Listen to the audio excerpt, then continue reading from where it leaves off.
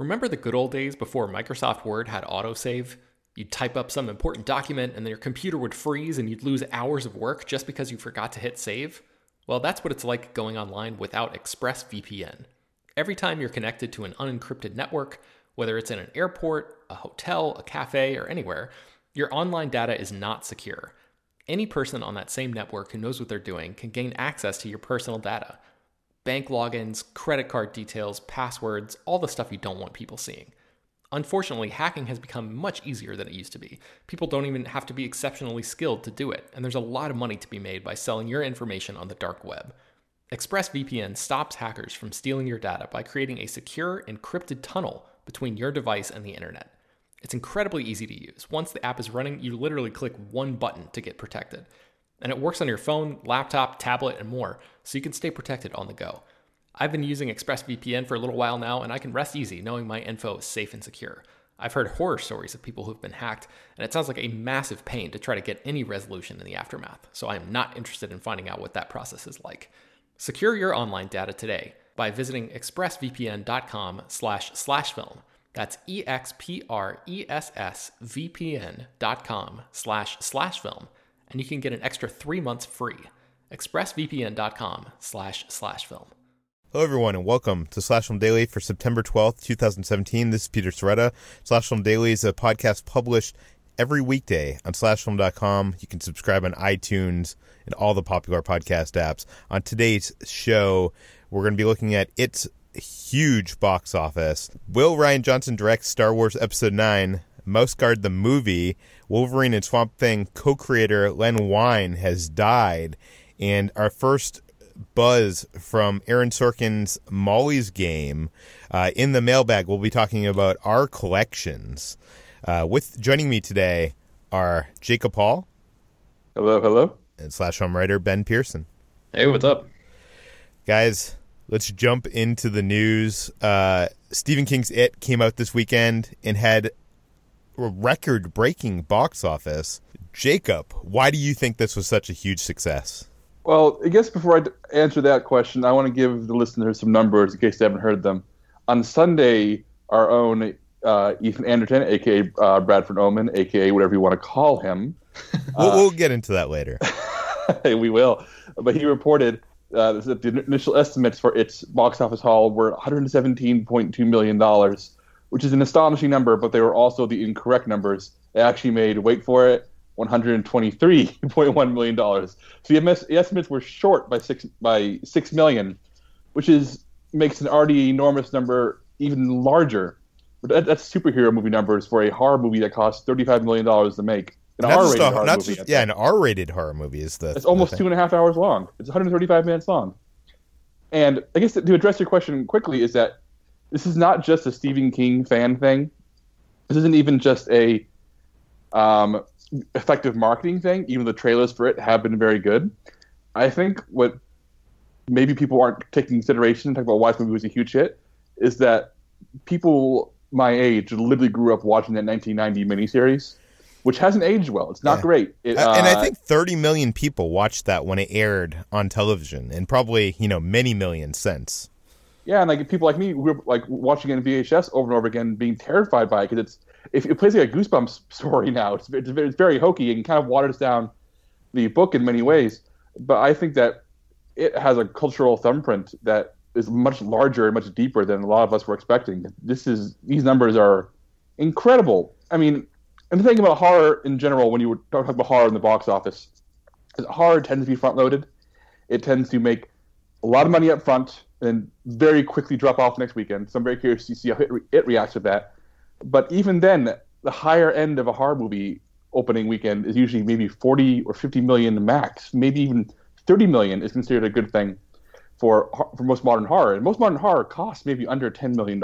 So I think the important lessons to take from here is that you make a horror movie that costs $35 million, which is a modest budget, but not expensive or cheap. You make a horror movie that's long and character-driven. You can make a horror movie that's R-rated. And all of this can still translate to amazing box office if it's sold right and if people are interested and excited. And everybody I know saw it this past weekend, not just the horror fans, like people who knew the miniseries, people who had their friends talking about it, or our own Hoy Tran Bui, who saw it because we all recommended it to her, and even though she's not a horror fan, we said it's a coming of age story. It's also a horror movie, and those other elements will appeal to you. So I think in the same way how Get Out was a huge box office success earlier this year because it played the horror fans and it played the people who maybe are hesitant around the genre. I feel like it's just a movie for a little bit of everybody. I think parents and kids and teenagers and young adults. It's not just a scream factory funhouse is a phrase coming out of my mouth for some reason. It has this almost Amblin-esque appeal to it, and I think that's partially it too. The success of Stranger Things, and I feel like it's in the popular culture we want to see more of stuff like that, and this is the thing that inspired Stranger Things. Do you know what I mean? Yeah, and I think this is great because even though Stranger Things, I love Stranger Things, but Stranger Things is very much a nostalgia piece, whereas it manages to evoke that feeling without being overly nostalgic. Because I know when I was on the set of the film last year, director Andy Muschietti talked very openly about how, not being an American, he has very little nostalgia for like 80s American cinema. So the fact that this movie evokes those feelings so strongly when he wasn't even going for that, I think it's a genuine compliment. And I think that translates to why it's so powerful for people, because it captures those feelings without like nudging you about it. For sure. We've been talking a lot about Star Wars Episode 9. Obviously, Colin Trevorrow has left the production and they're searching for a new director. Everybody thought it was going to be Rian Johnson, who is directing Star Wars The Last Jedi, but that seems to maybe not be the case. Ben, you wrote the article for SlashFilm.com. What do we know? Yeah, so Rian Johnson emerged as the frontrunner, the rumored frontrunner anyway. And over the weekend, he was in Japan doing some press for the upcoming Last Jedi. And there's a video of him in this public press conference answering a question about whether or not he's going to direct Episode 9. And I'll just read you his response here. It was never in the plan for me to direct Episode 9, so I don't know what's going to happen with it. For me, I was entirely focused on Episode 8 and having this experience. Now I'm just thinking about putting the movie out there and seeing how audiences respond to it. So no, I'm not really thinking about that right now. Whoever does it, I'm going to be really excited to be an audience member again, to sit down and see what the next filmmaker has to show us and where the story ends up going. It's so weird because the first half of that quotation sounds like he's not saying anything. He's not saying he's out of the running. Mm-hmm. I'm just concentrating on my movie. But then the second half kind of suggests that he's not going to be the filmmaker. He's going to be there watching it as an audience.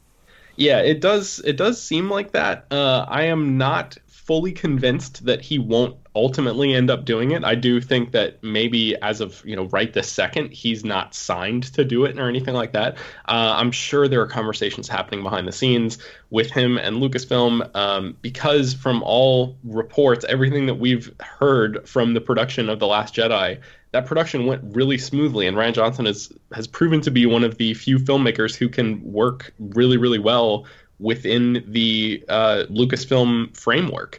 And I have to imagine that Kathleen Kennedy and her team would want him to come back. It's just a matter of whether or not he is ultimately going to, because obviously this is a massive undertaking. Jack Thorne was brought on to co-write the script for Episode 9 a little while ago, a few months ago, I think. But now that Colin Trevorrow is gone, it's unclear how much of the work that they've done on that script is going to be able to carry over for the new movie. Obviously, his vision for the project didn't align with Kennedy's vision for the project, so I can't imagine that they're going to be able to just keep most of it. They're probably going to, I don't know, there's a lot of X factors there. But it should be noted that back in July, a fan asked Rian Johnson on Twitter if he would do another Star Wars movie, and he said, I would do another Star Wars movie in a heartbeat. I've had the time of my life. So whether or not he makes the decision to jump from one immediately into presumably writing and directing another one remains to be seen. But as of right now, it seems like he is definitely just concentrating on his movie for the time being, and there's probably some stuff going on behind the scenes that we don't fully know about.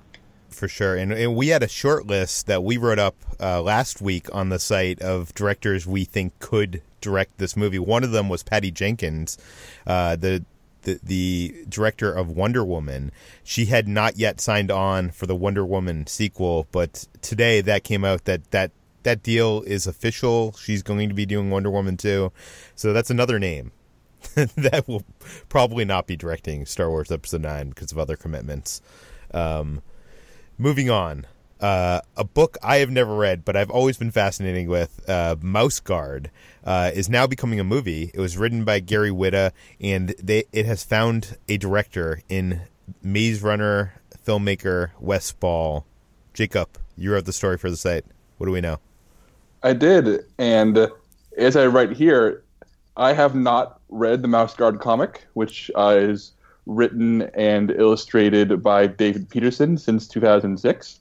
But I am familiar with the role-playing game that's based on it and is set in that world. And it's a really cool world, and I'm very excited. What is the premise of that world, for people that don't know? Oh, the premise, take your pretty standard medieval fantasy setup, except replace all human beings with mice and other rodents and other animals, and instead of fighting dragons, there are cats.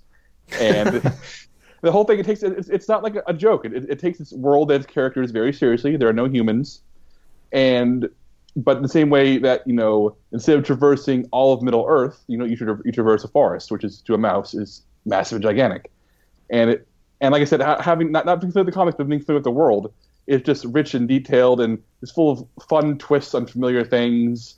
And it's just full of iconography that's both adorable and awesome. Like, mice carrying swords and shields, and just I think and as we reported here, we're going to be using motion capture to bring these characters to life.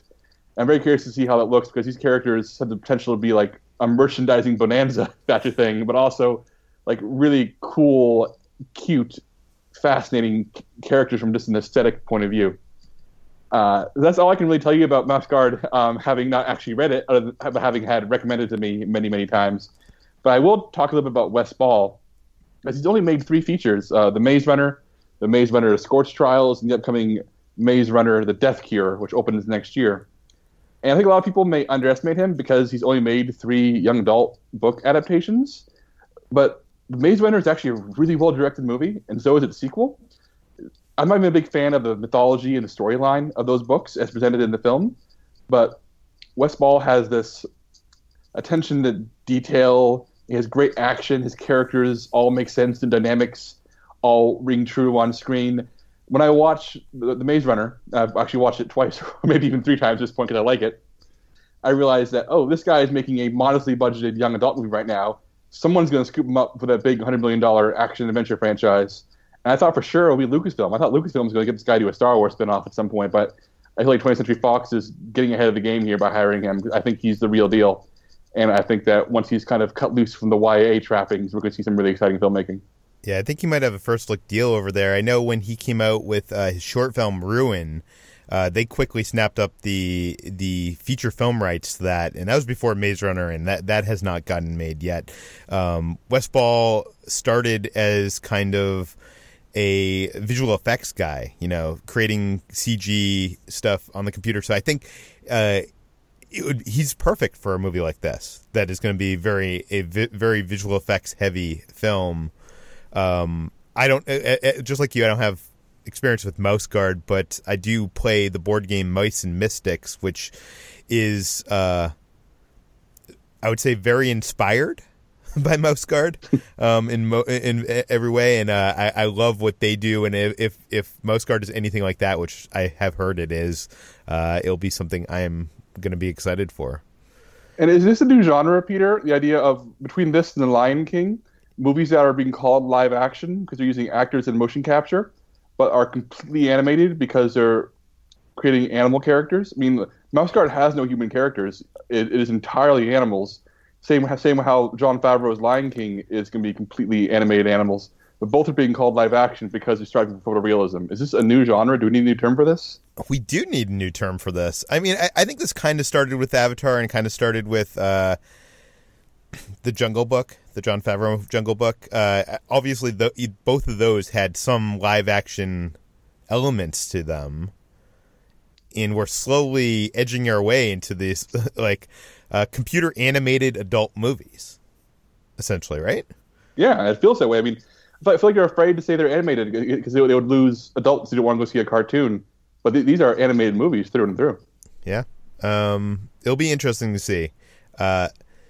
Also in the news, the passing of Len Wein, the co-creator of Wolverine and Swamp Thing. Ben, you wrote the article for Slash Film. What do we know? Yes, Wein was 69 years old. He passed away on Sunday. It's not clear exactly what he died from, but I just found out he underwent quintuple bypass heart surgery in 2015. So I'm guessing that might have something to do with it. It seems like a pretty intense procedure. Yeah, Len Wein, if you are not familiar with his name, he is one of those guys who has been around in the comics industry for a long, long time. He got his first script purchased from DC Comics when he was 20 years old and has basically been in the industry ever since.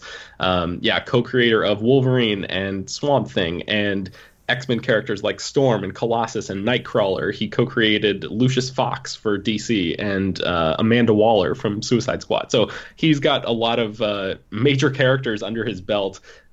He, in addition to, actually started out wanting to be an artist, but transitioned into writing. And then in addition to writing for tons of comics, the Teen Titans and basically revitalizing the X-Men after that comic sort of laid dormant for a few years.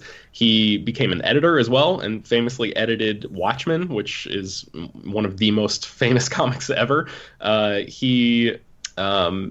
Neil Gaiman sort of credits him as being the guy who brought British creators over to DC, and obviously that's a big thing in comics history, including working with Alan Moore, who again wrote Watchmen and worked on Swamp Thing. So he obviously had a huge impact on the comics culture that we know of today, and then obviously sort of tracing that path to movie screens today. Things would look a lot different on our big screens right now if Len Wein's contributions were not there.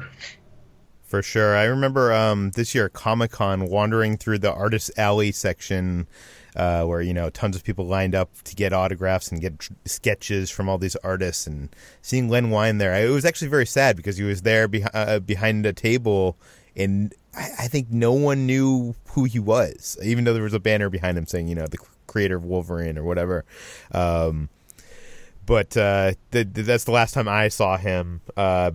Jacob, you're a big comic book reader. Do you have any memories of Len's work? I mean, I just find I'm sad. Of course I'm sad. 69 is too young for anyone to die in the year 2017. And I feel like the comic book industry has a habit of chewing up and spitting out its creators. So I'm happy to see that the outpouring of love for him. And I know he was still doing work in his final years as well, which is very uncommon for people who worked at the time that he did. And Swamp Thing is my favorite comic book character of all time. And even though he evolved greatly after Wein was done with him into the character we kind of know today, I feel like a huge part of my life, my favorite superhero comic book of all time, my favorite comic book character of all time, this guy laid the roots for him, so to speak. And people love Wolverine, love the X-Men, but for me, he's always going to be the guy who co-created Swamp Thing, and that's really special to me. And it definitely, that feeling you get in your stomach where someone you don't know dies, but you don't know how to grieve because you don't know them. That's kind of what I'm feeling right now. I'm big. I can't tell you Len Wein's life story, but I can tell you that his work does resonate with me every single day. Yeah, and it is worth mentioning that both DC and Marvel have really nice tribute articles up on their sites right now devoted to Len Wein and his work. So you can go to those sites and check that out. Yes. Aaron Sorkin, a famous writer and screenwriter.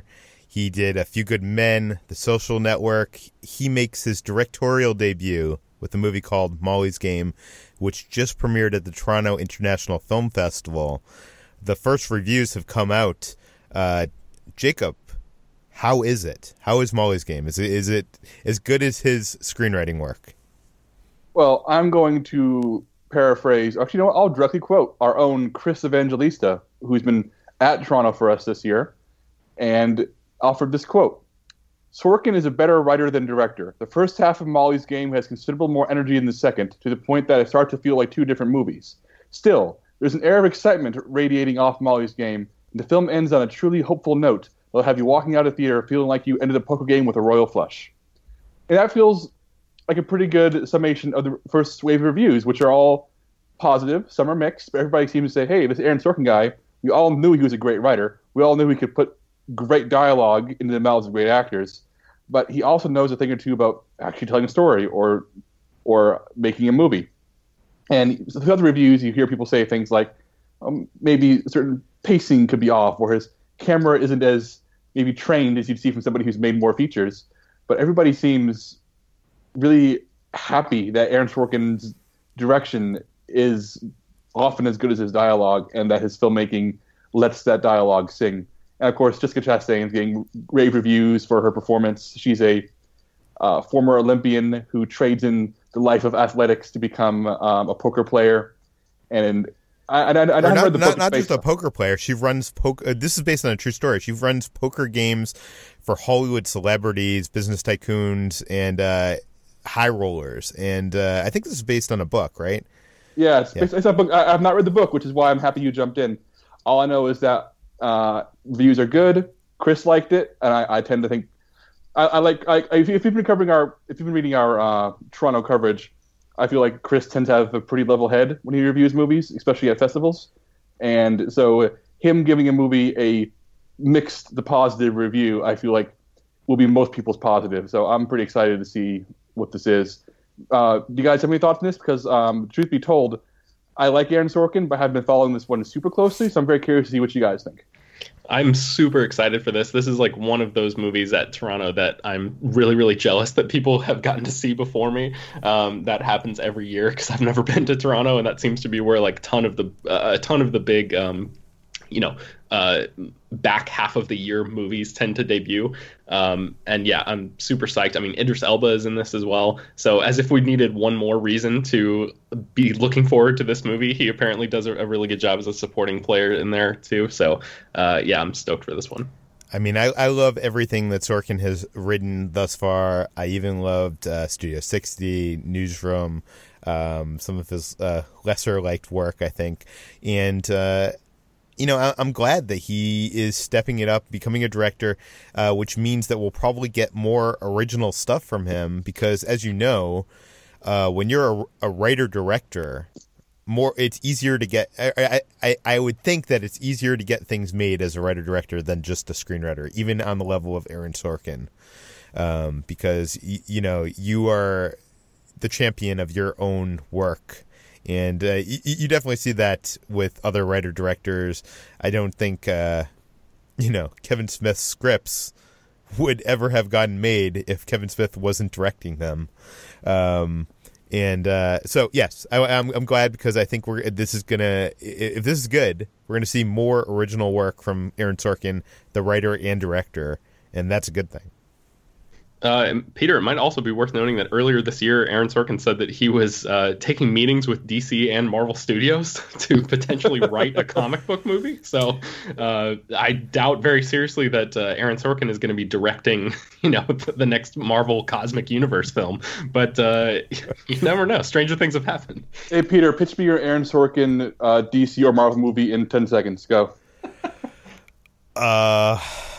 I don't know. Maybe a movie set in the Daily Bugle newsroom? No. I still think that there is something to be done with the Gotham City Police, and not in the way that the show Gotham has done, but like a dark and gritty tale of being a police department in a world of supervillains and masked vigilantes. I think he could do that. Peter, have you read Gotham Central? Yes, I have. Yeah, Gotham Central, for those who don't know, is a comic by Ed Brubaker and Greg Rucka with pencils by Michael Lark. And it's literally what he just said. It follows the two shifts of Gotham City Police Department as they live their normal lives trying to solve crimes and patrol the streets of Gotham City when they have to worry about being frozen to death by Mr. Freeze. It is spectacular. And I feel like if Aaron Sorkin is going to make a superhero movie, put him down there with the real people so his dialogue can react to extraordinary things. Awesome. And now let's get into the mailbag. For this, we're going to bring on /film weekend editor Brad Oman. Brad, how's it going? Oh, it's going great. Thanks for joining us. In the mailbag today, Tyler from Halifax, Nova Scotia, Canada asks, first I wanted to say, loving daily, blah, blah, blah, blah, blah, good stuff. Yes. As you've recently discussed, Force Friday 2 just passed, and I was lucky enough to grab some cool exclusives for my ever-growing Star Wars collection.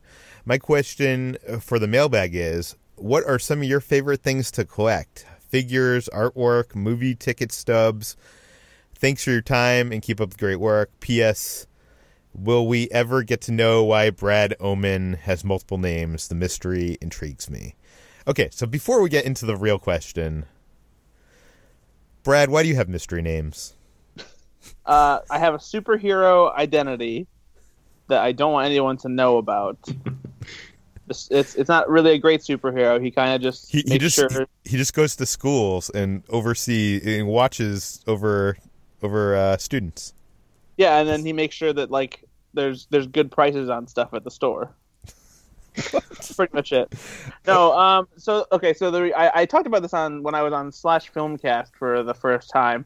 But just for the people who maybe didn't hear that episode, who missed it or anything like that, and everyone who's just been so curious, here's why I have the name Ethan Anderton online. Back in 2009, when I first started writing online for firstshowing.net, I was still working in the industry as an intern, and I was also planning on staying in Los Angeles and getting a full-time job working at a production company, agency, what have you. And so at the time, I still wanted to start writing online, just, kind of on the side as a hobby. It wasn't even a paid thing yet at that point. And so I wanted to do that, but also not have my real name attached to any opinions that I might have online in case somebody who was interviewing me at a studio or production company decided to Google me and then find that maybe I hated one of their movies and they didn't want to give me a job because of that.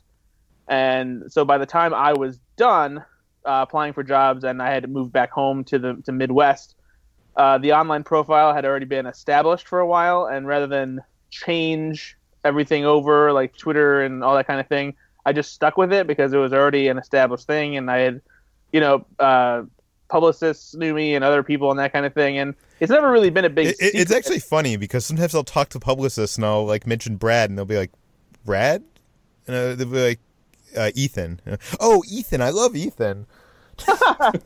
Yeah, it's like some people still don't know, but it's not because it's a secret, because anytime I meet publicists that I haven't met or reporters that I haven't met, I tell them who I am, and they know that it's not my real name after that. So it's not an identity thing anymore. It's more of just now it's just an inconvenience to change it, and at this point it's a decent conversation starter, and it is what it is. Like, maybe I'll change it at some point, but it's then I have to change like my Twitter and send out like new contact information and blah blah blah blah blah. It's so if you ever end up doing that, you got to write a post on Slash Film titled "Why I'm Killing Ethan Anderton." I've murdered Ethan Anderton. Yes. Okay, let's get to the real question. That's collections. I'll start this off. I have a real problem with collecting. I have the collecting genes in my body. I used to collect mint on card figures, like the Marvel figures, and when Star Wars: The Phantom Menace came out, I had every single one of those figures, and I had like closets full of figures that were not being played, but just in their packages to collect, that never ended up being worth money. I used to collect movie tickets. When I was a teenager, I had a wall of movie tickets. Like, just every movie I would see every week, I would, tape it to the wall. And fortunately or unfortunately, once you get into writing about movies for a living, you don't get movie tickets much anymore unless you go see a movie with your own money. Which it still happens, but a lot of the movies I see are at press screenings, and I don't get movie tickets, so I do not have a movie ticket collection any longer. When I first went to Fantastic Fest, I want to say like 10 years ago, I walked into the Alamo Draft House, and they had these crazy illustrated, screen printed posters. It was something that like blew me away, and it like changed, the way I looked at movie art. I bought some Tyler Stouts that day. They were just in a bin at Mondo, which is not something that would happen nowadays. Now that whole alternate movie poster scene has blown up, but all around my house or my condo, you can find these illustrated movie posters, screen prints. I have a coffee table that is a flat file that stores all the ones that are not being hung currently. I would say my favorites are Eric Tan's X-Men, which is very hard to come by, and Ollie Moss's Star Wars. Both of those are hanging up my place. I'm sorry to make this really long, guys, but I have a collecting problem. I'm running out of space. I don't even have enough space to buy new posters, so I barely buy new posters nowadays. It has to be something good. I saw Taylor's Guardians at Comic-Con. I think I was with you, Brad, and we were walking down there, and I was like, I wish I could buy that. And I ended up paying like 2 times the price on eBay the next week and bought it, and that's hanging up. But the reason why I don't buy Funkos or Vinylmations is because I have the collector gene in me, and I have to have them all. I have to, You're a completionist. Yeah, I'm a completionist. I would have to have every single one of the Star Wars collection of Funkos if I bought them. The closest thing I have to a collection now, I think, or actually before that, I used to collect Yodas when I was a teenager. So I had probably like 50 different Yoda figures, Yoda dolls, Yoda, animatronic like little like toy thing. Like I had a whole like section of my room that it just got out of control. It just got like it took over my room, took over my life. Whenever I was out somewhere and I saw something Yoda, if it was a Yoda spoon, a Yoda, even stuff I wouldn't use, I would buy it to have in my Yoda collection. So I refrain from collecting things in that fashion now. I do have a droid shelf where I have a lot of droids, including the droids from Star Wars, Iron Giant, Transformers, and I'll add stuff to that shelf. That's probably the biggest collection thing I have. Actually, that's not true. I collect playing cards. I have a lot of playing cards. I probably have hundreds of decks of playing cards. It's a thing. It's a hobby that is I don't know. I mean, I guess you can play with them. I don't keep them in the decks, and I also have a huge board game collection. That's a hobby I started 5 or 6 years back, and I probably now have 250 board games, which are overtaking my living room. But I wouldn't call that a collection. That's more of like to have fun. Do you know what I mean? Like they're there for fun. That's not I'm collecting. I'm not trying to collect board games. So yeah, Brad, how about you? I too have a collecting problem. It's I don't have quite as many screen prints or illustrated alternate movie posters as Peter does, but over the past 2 or 3 years, I've started to get into it much more, and so I have a growing but small collection of those. I'm also this is like kind of cheating in a way, but I am a collector of physical media, so I still am buying Blu-rays because I like the physical manifestation of my movie library, that people can actually see and look at and pick out something to watch if they're over and want to do so. As far as collecting collectibles, for a while it was like I had a big grab bag of stuff that I would just find stuff, and every now and then I find something that catches my eye that doesn't fit in with the parameters that I tried to set for myself. But I decided to only collect things from Back to the Future, Ghostbusters, and Star Wars. And I've stuck to that for the most part, but every now and then there are some things that tickle my fancy, especially if they come out with a cool new movie line of Funko Pops. I like that. And then I also have a decent Lego diorama that I'm putting together, because I have the Movie Palace Lego set and the Ghostbusters Firehouse. And I'd like to get a couple more of the modular buildings to have a little half city block that's populated by a bunch of Lego movie characters. I don't just mean characters from the Lego movie, but as in the Lego versions of characters from movies. And then just in the past couple years, I also started collecting vinyl. So I've been really interested in all of the offerings that Mondo has come out with and that kind of thing. So yeah, I think that about covers it. What about you, Ben? I don't really collect much. I think posters is probably the closest thing that I would have to like a full-on collection. I'm going to run through the few posters that I have in my office right now that are up on the walls just to give you guys an idea. I have Martin Anson's Game of Thrones. I have Laurent Duro's Raiders of the Lost Ark print. Joshua Budich's Anchorman. I have Reese Cooper's Jesse Pinkman from Breaking Bad. And then Mark Englert's Star Trek Into Darkness. Those are up on my walls right now. Yeah, I don't really have. I have a ton of posters like under my bed in flat files and like rolled up in poster tubes and stuff like that, just of things that I don't have room for on my walls. One thing that actually is kind of cool that is underneath my bed is a full framed poster of the original Tomb Raider, the movie that I've never seen, but because it's signed by Angelina Jolie, I have it underneath my bed. And I got that when I was working at Paramount. They had a back room with just like a bunch of random crap in it. And I was working as like a tour guide, and they were like, all right, all of you can just go in and grab one thing and take it home with you. And I just grabbed that because that was the coolest thing in that room. So yeah, I think posters is probably the closest I have to a collection, but I certainly am nowhere near approaching the levels of fandom and sort of devotion that you guys are. Yeah, I've been asked many times to give a video tour of my screen-burned collection. Maybe someday I will do that, but it's still I'm not done. It's not done. Jacob, how about you? I know you have a print collection as well. I do. Living in Austin makes it very easy to collect Mondo. I go to all the gallery shows. I go to all Rub the it in, screenings. Jacob. Rub it in. I go to Mondo Con, Brad.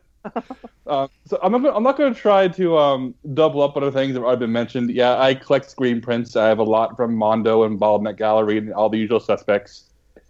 I have a lot of Blu-rays. I have hundreds of board games, which are literally my wife and I bought a new house we're moving into later this month. We had to kind of figure out, is there room for the board games in this house? That was an actual conversation we had to have. But how many board games do you have, Jacob? I'm just wondering. Over 300 now. I haven't done an actual count. I ran out of space in my shelves. The rest of them are currently stacked in a corner. We're buying new shelves for the new house, so I need to figure that out. But I buy comics every week, so I have a bunch of long boxes stored away in my closet. I one time said, I'm going to start buying the Game of Thrones Funko Pops. Then about maybe 40 or so Game of Thrones Funko Pops later, I realized that they're never going to stop. So I've stopped with those for now. And also books or comics collected. I tend to visit a lot of used bookstores in my free time. And as part of the current move, I have about 75 boxes worth of books packed up and ready for the movers. It's a problem. Honestly, the one thing I haven't... Hopefully they built a library for you in your new house that you're moving to. You said 75 boxes of books? Roughly, possibly more. Oh my god, that's a lot. It is a lot. And like I said, I love being surrounded by books. In my office where I work, I have bookshelves circling me all around. And I love to be able to be surrounded by that. And a number of times where I'm writing an article, and I say, oh, that reminds me of something I should look up. I can literally go stand up, pull a book off my shelf, and find something I want to reference.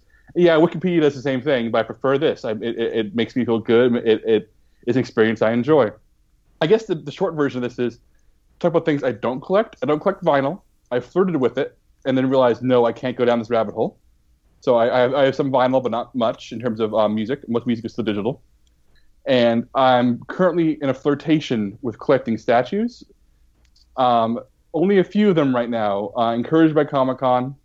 But it's tricky because when you collect this many things, you got to kind of pick and choose what you buy because you got to be a responsible adult and all that. Like, I bought a 14-inch or so Swamp Thing statue to bring back Swamp Thing from earlier. And right now, I'm in negotiations with my wife as to where he'll live in the new house because I would very much like my Swamp Thing to be on display in the living room. But she says, no, that's a space my parents will be regularly being. And I don't want my parents to look at that Swamp Thing all day. So he'll probably end up living in my office. And, adults have to make these decisions about where they put their Swamp Things. So. That's it. It's funny how Fight Club says that the things that we own end up owning us. And a lot of the time, a lot of my life has been trying to let go of that. I used to have a DVD collection that was nearing 3,000 DVDs at its height. And now I probably have a drawer of Blu-rays that are in sleeves. I've gone all digital. I'm trying to minimalize, although the board game obsession is pushing that. There's no way to really minimize a hobby that is a thing that you need to have a physical copy of. So, yeah.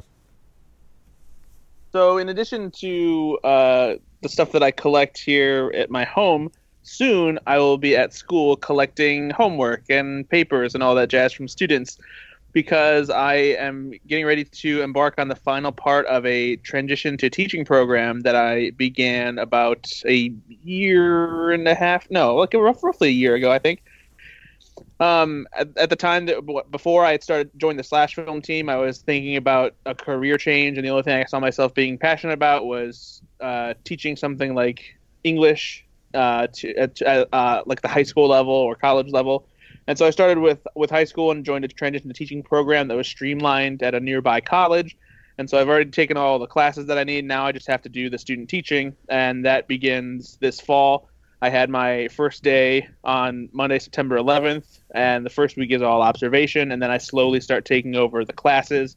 I'm going to have 3 12th grade English classes, a journalism class, and then I'll also be overseeing yearbook and the high school newspaper. And the cool thing is I'll be getting paid for part of it, because I'll be taking over as a permanent sub for the teacher that I'll be working with, because she'll be going on maternity leave in October. So I'm very anxious, but also excited and nervous and all these different things. So it's going to be a big change. But I'm not leaving Slash Film. Yeah, I was going to say, does this mean you're leaving us, Brad? What's going on? You know this. I had to play it up for the listeners. It wouldn't be funny if I was just announcing it just now. But no, I'm not leaving Slash Film. I will be doing a little bit less on the news front, just because I'll be busy during the day at school, and we'll have my hands full with what is essentially another full-time job. But both Peter and Jacob were kind enough to accommodate my schedule and work with me so that I could finish this and become a licensed teacher, so that I have a nice fallback career, should the time come when the internet doesn't need movie bloggers anymore. So it's I will be a little bit MIA as far as not appearing on the podcast as much and not doing as much news during the day, but you'll still see stuff written by me here and there, and I'll still be doing my stuff on the weekend. So it won't be completely without Ethan Anderton. I'm sure that will be a disappointment for some people out there. But I'm sorry, you're still stuck with me. We should also mention that we're bringing on a new writer. This is completely unrelated to this events that you mentioned, Brad. But Jacob, do you want to make the announcement? Yeah, I will. Like I said, this is not related to Brad. This is Brad. When Brad's done teaching, he's going to come back to his full capacity. We're bringing on another full-time staff member in addition to him. And that I mentioned earlier, we're bringing on Chris Evangelista, who's been one of our most regular freelancers for the past 6 months or so. We've always been impressed by his feature content for us. He does really great spoiler reviews. He whips up really good editorials and lists. And so in addition to all that, he'll also be on the news desk starting next week. And he's a joy to work with. He's an awesome writer. And I'm eager to be working with him every single day. He's a treat to edit and a treat to read. And just like all the Slash Film staff, he will probably be appearing on this podcast at some point. So you'll be hearing him at some point in the future, probably next week or the week after. But that does it for today's edition of Slash Film Daily. To submit questions to the mailbag, send them to peter@slashfilm.com. Please mention your name and general geographic location in case we mention them on the air. You can find more of Ben at Ben Pears on Twitter, Jacob at Jacob S. Hall on Twitter. You can find Brad at Ethan_Anderton, and now you know the story on Twitter. Also, go fix yourself on iTunes. You can find me at /film on Twitter. You can find more of all the stories we mentioned on today's podcast at /film.com. Slash Film Daily is published every weekday, bringing you the most exciting news from the world of movies and television, as well as deeper dives into the great features from SlashFilm.com. You can subscribe on iTunes, Google Play, Overcast, all the popular podcast apps. Please do. Please rate and review this podcast on iTunes. Spread the word. Help us out. And thanks for listening. We'll see you tomorrow.